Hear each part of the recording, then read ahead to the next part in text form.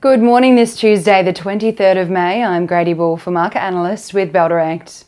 It was a mixed session on Wall Street overnight as investors focus ahead to the pivotal debt ceiling negotiation talks at 5:30 p.m. on Monday evening in the US, where President Biden will again meet with House Speaker Kevin McCarthy to continue debt ceiling talks with just 10 days left until the earliest date that Treasury Secretary Janet Yellen said the US could default.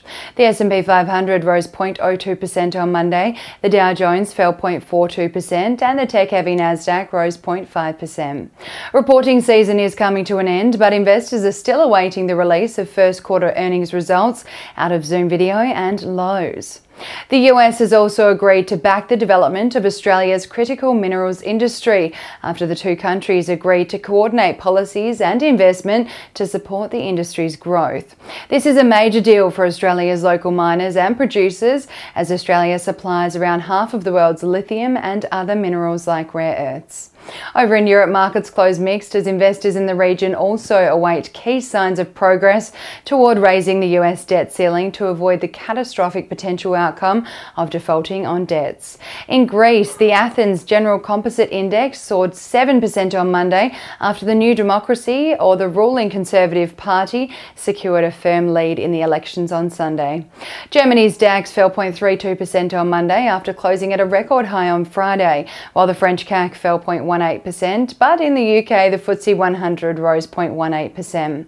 The local market closed the first trading session of the week at 0.22% lower, weighed down by investors selling out of real estate and communication services stocks, which offset a 1.5% rally for the tech sector.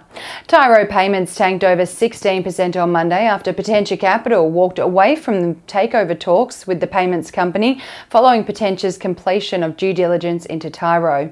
New regulations in the buy now pay later sector also sent shockwaves through the share price of key players like Zipco and Block, the parent company of our Afterpay, on Monday. The regulations set to be imposed on the buy now pay later providers will include tougher requirements for credit checking to avoid consumers taking on unaffordable debt through the use of pay later options. On the commodities front this morning, oil continued its decline into a third day on Monday as investors continue to assess the stop-start negotiations underway in the US over the debt ceiling crisis. Investors are concerned about the impact the pending debt ceiling outcome will have on energy demand from China's lacklustre economic recovery, in addition to the possibility of a recession in the US. Oil has slightly rebounded this morning though to trade 0.64% higher at $72.15 a barrel. Gold is trading 0.22% lower at $1,972 an ounce, and iron ore is down 1.81% at $108.50 a tonne. One Aussie dollar is buying 67 US cents, 92.16 Japanese yen, 0.53 British pence or 53 British pence, and 1 New Zealand dollar and 6 cents. Stocks trading ex-dividend today include Amcor and Elders. If you've been thinking about these stocks, it might be worth considering buying in today, as stocks trading ex-dividend generally trade lower on the ex-dividend date.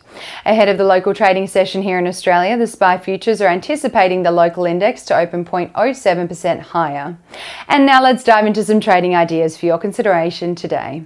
Bell Potter has increased the rating on AFT Pharma from a hold to a buy and has increased the price target on the drug development company from $3.16 to $4 following the release of the company's FY23 results, including a 27% increase in product sales revenue to $156.5 million New Zealand dollars and a 180 basis points increase in gross profit margin to 46.3%. The company also has a short-term catalyst in October 2023 in the upcoming approval date for Maxigesic IV in the US, where commercial launch triggers a $6 million milestone. And Trading Central has identified a bearish signal on Magell Financial Group following the formation of a pattern over a period of 49 days, which is roughly the same amount of time the share price may fall from the close of $8.25 to the range of $6.80 to $7.10, according to standard principles of technical analysis. And that's all for this morning. Have a wonderful Tuesday, and as always, happy investing.